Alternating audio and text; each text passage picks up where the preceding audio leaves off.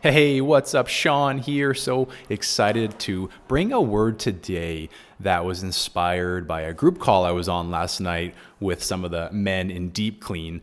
We were talking about what do we do on a daily basis to trust in the Lord. And one of the guys was sharing about something that he does every morning. He says, "Hello, Lord, today's the day you have made, and I will rejoice and be glad in it." And I thought that was so awesome. And it led me into sharing about something that I've been doing for, 2 years now, is sharing the gospel with myself on a daily and regular basis, especially when I wake up, especially when I was in a season of despair and challenge. Like that was just pivotal for me. So I want to talk about that and how to do that. It's not rocket science. It's amazing how we don't do that. We would love to make sure someone else knows about the gospel, but we often don't realize that we can become confused in this world, deceived in this world.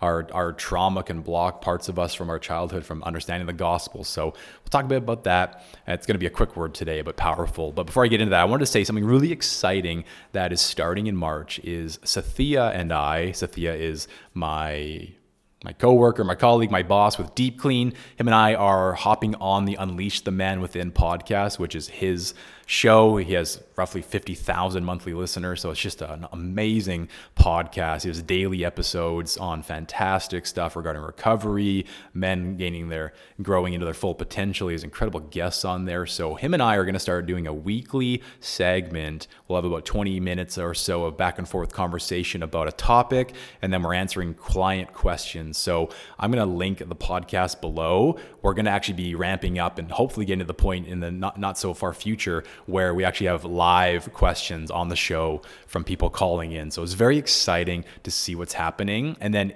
within Deep Clean, there's just some really exciting things happening right now with some of the tweaks and things that are growing, some of the content that's coming out. So I think 2024 is just one of the most exciting years I've ever seen in regards to guys getting sober and free, and some of the quality that is coming out of Deep Clean and some of the tweaks we're making. So very, very exciting. If you wanted to learn more about Deep Clean, I will link the information below where you can get a hold of Sathia's podcast, Unleash the Man Within show. You can book a call with us if you want to learn more about our program, our 4-month program called Deep Clean Signature, which is just unbelievable quality. And I'll leave it to that for now. So I'll probably just share a bit more about it at the end if it feels pertinent. But let's talk about this idea of sharing the gospel to yourself every morning. So, a lot of times we hear in the church the gospel. We know of the gospels as Matthew, Mark, Luke, and John, the 4 gospels in the Bible. The gospel basically translates to good news. It's the good news of God becoming flesh to reconcile us back to him, doing a work that we could never do, which is paying the penalty of sin. And then he resurrected from the dead so that we could live forever with him. And then he sent the Holy Spirit as a deposit for those who believe in the name of Jesus as Lord and Savior, who died and rose. We will be saved on Judgment Day. So, there's different ways to communicate the gospel. One of the discipleship courses I went through talked about the 5 points, which is the good news, the good news, the bad news gets worse, the great news, and then the urgent news. So that's a really cool way to elaborate on it as well. So the good news is that we were made for intimate fellowship with God. The bad news is that man's sin entered in and creates spiritual and physical separation, which is actually death. And then we have the bad news gets worse, which is separated by sin. Man suffers consequences that he cannot remedy. The great news is that Jesus Christ died on the cross to completely pay for our sins. And then the urgent news is that you must accept and receive the gracious gift of salvation in Jesus Christ through faith alone. So there's some great things we can learn of how to communicate the gospel, understand the gospel, but really at the heart of what I want to get at today is sharing that to yourself, with yourself, reminding yourself of the gospel every single day, that there is a work required for salvation, but that work has already been done by Jesus Christ. And for those who put their faith in Jesus Christ, you are already seen as righteous in the eyes of the Father. There is no condemnation. There is no wrath. We see that. And the love of God draws us to repentance.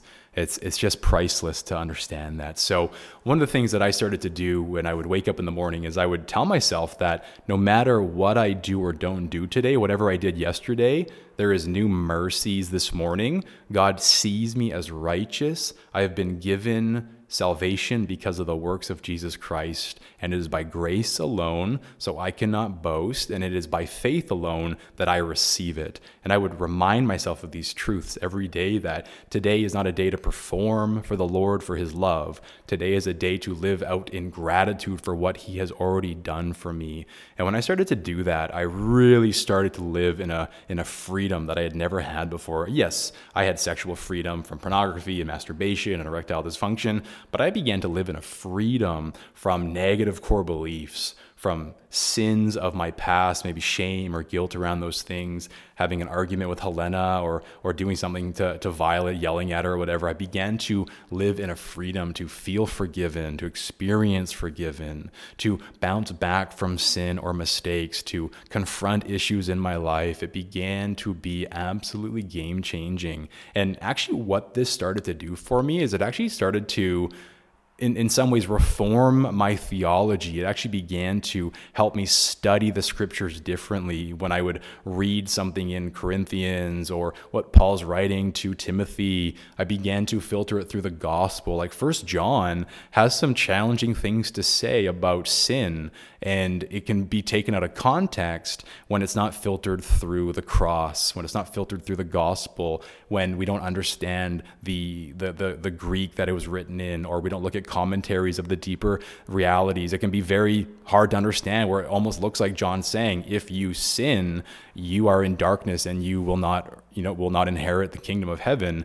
But if we look at it more closely, filtered through the gospel and understanding the non-English, we see that he's basically saying that if you sin recklessly or are in habitual sin that you really don't care about, then you're in darkness. So those are just some examples, and that was what was so life-changing for me. I've had a lot of people in the last couple of years tell me, for someone who's only been a Christian for it's been about it's 2015 I got baptized.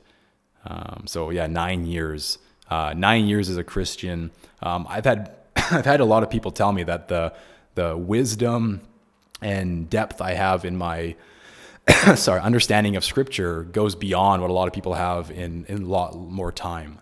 So that's just been amazing. That has nothing to do with me. It has everything to do with what Jesus has done. God coming in flesh and doing what we could never do. That's the gospel. So I want that to be a very simple message today. I want that to be a very clear message today. I don't need to share anything else. The only thing that I would say other than that is I would really encourage you to read the book of Romans.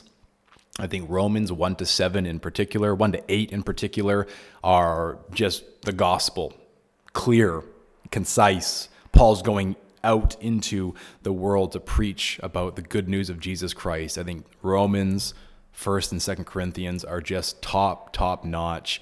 I think Ephesians 1 in particular, Ephesians 2, obviously the Gospels, but the Gospels can be a lot of what Jesus did. If you're going to read the Gospels, I would encourage you to read them from a lens of who Jesus was, not just what he did, but who he was. It's God in flesh, the character of the Creator. I'd really encourage you to consider reading them from that lens. So I hope this inspires you and convicts you.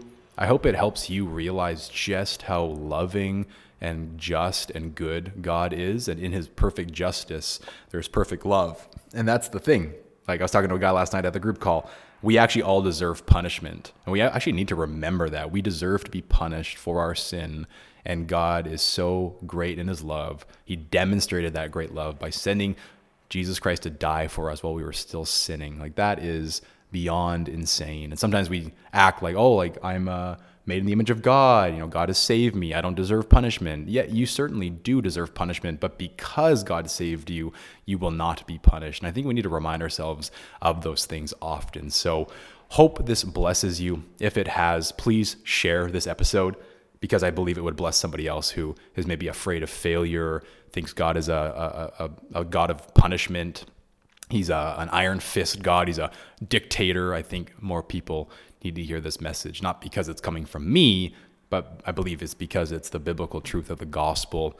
Again, I want to remind you that I will be on the Unleash the Man Within podcast on a weekly basis as of March with Sathia Sam. We're going to be doing some great conversation, but even better, we're going to be answering client questions. I'll make sure to link the show below, and we will have some links in those shows on how to submit your own questions. And I just want to remind you, if you are looking to understand recovery from this lens of the gospel of true freedom and healing, I'd really encourage you to book a call with our team at Deep Clean. There's such incredible things happening with guys having 3, 4, 5 months of sobriety as they're leaving our 4-month program. Like, that's just so cool. Time and time again, we see it. Guys having freedoms that they've never had before with their marriages, with other areas of their life, even just being business owners or in their jobs. It has been really, really cool to be a part of. So bless you in that. Pray about that. Book a call. And I'll also link below a great resource that I created on how to get through the withdrawal symptoms of pornography addiction. If you're trying to quit in the first 90 days, you're going to have withdrawal symptoms. I want to help you get through some of those. So I'll also link that resource below. It's totally free. So God bless. Take care.